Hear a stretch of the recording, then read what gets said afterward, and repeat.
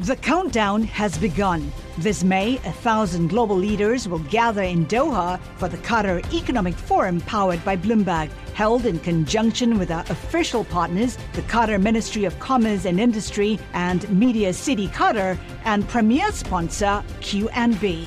Join heads of state, influential ministers, and leading CEOs to make new connections and gain unique insights. Learn more at QatarEconomicForum.com. I'm Kevin Cirilli, Chief Washington Correspondent for Bloomberg Television and Bloomberg Radio, and you're listening to the Sound on Extra podcast. And I'm joined today by the two guests from our program. Rick Tyler, he is a Republican strategist.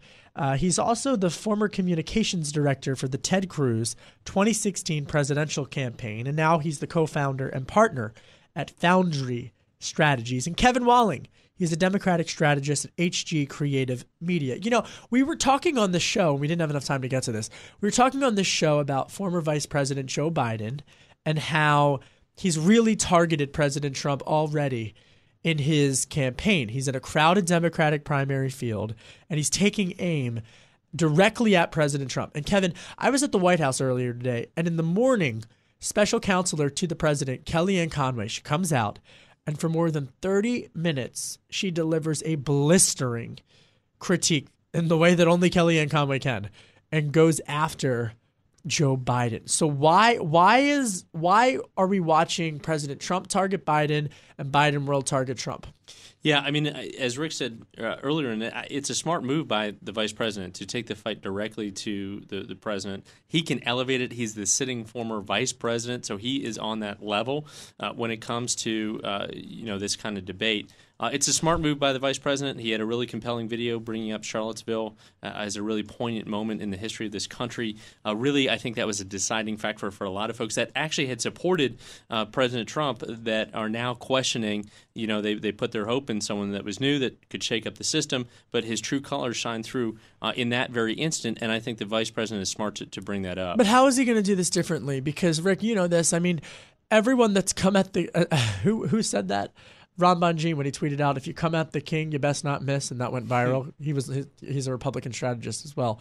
When you've had, just look at the last cycle, where everyone who's engaged with then candidate Donald Trump and thought, "Oh, I'll be the tough guy. I'll take him on," and then he gets completely annihilated. And President Trump tweeting, on April 29th, yesterday, quote, "Sleepy Joe Biden is having his first rally in the great state of Pennsylvania. He obviously doesn't know that Pennsylvania is having one of the best economic years in its history." So, I mean, sleepy Joe Biden. It's already started, Rick. So early on in the campaign, Donald Trump went before a Christian audience. He was interviewed by Steve Deace, who's an Iowa activist, Christian in Iowa, someone you want to win the support of if you're a Republican and want to win Iowa.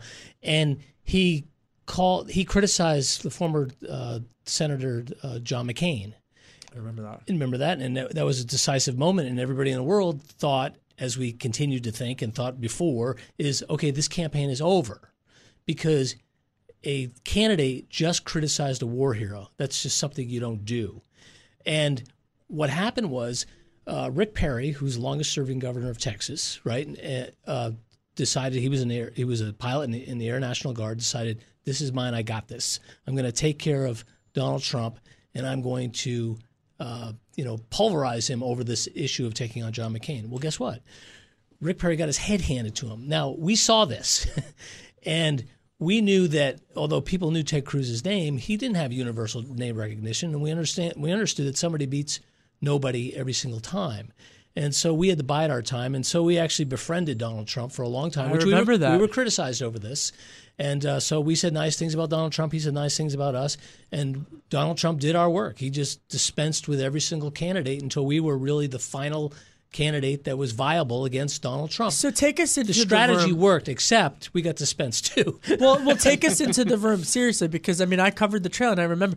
Take us into the Cruz campaign, crash course when you guys were getting attacked by the president's tweets on a conspiracy theory. What was it, that Ted Cruz's dad was involved in the JFK assassination? Well, Rafael Cruz, Ted's father, did kill JFK, but he didn't. Okay, but he didn't mean to. He's kidding. I'm kidding. I'm kidding. We're not that kind of podcast.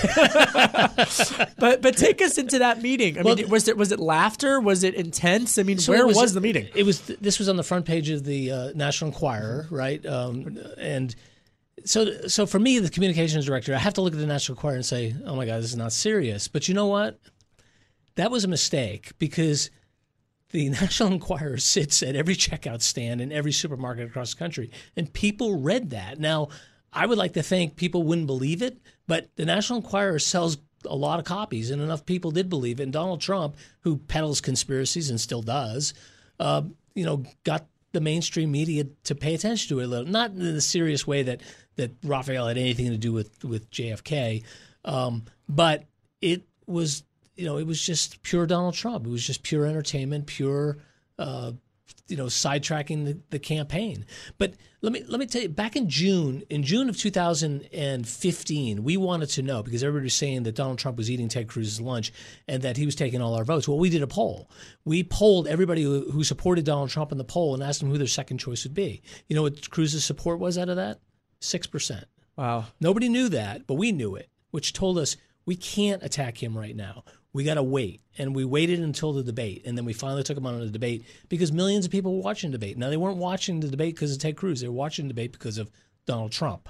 Wow. All right, we're going to leave it there. Fascinating insight. And it's always fascinating, especially when you cover a campaign up close and personal, to hear in hindsight what was really going on behind the scenes. My thanks to Kevin Walling and, of course, to Rick Tyler. I'm Kevin Cirilli, Chief Washington Correspondent for Bloomberg Television and Bloomberg Radio. Thanks for checking us out, and be sure to subscribe. Thanks.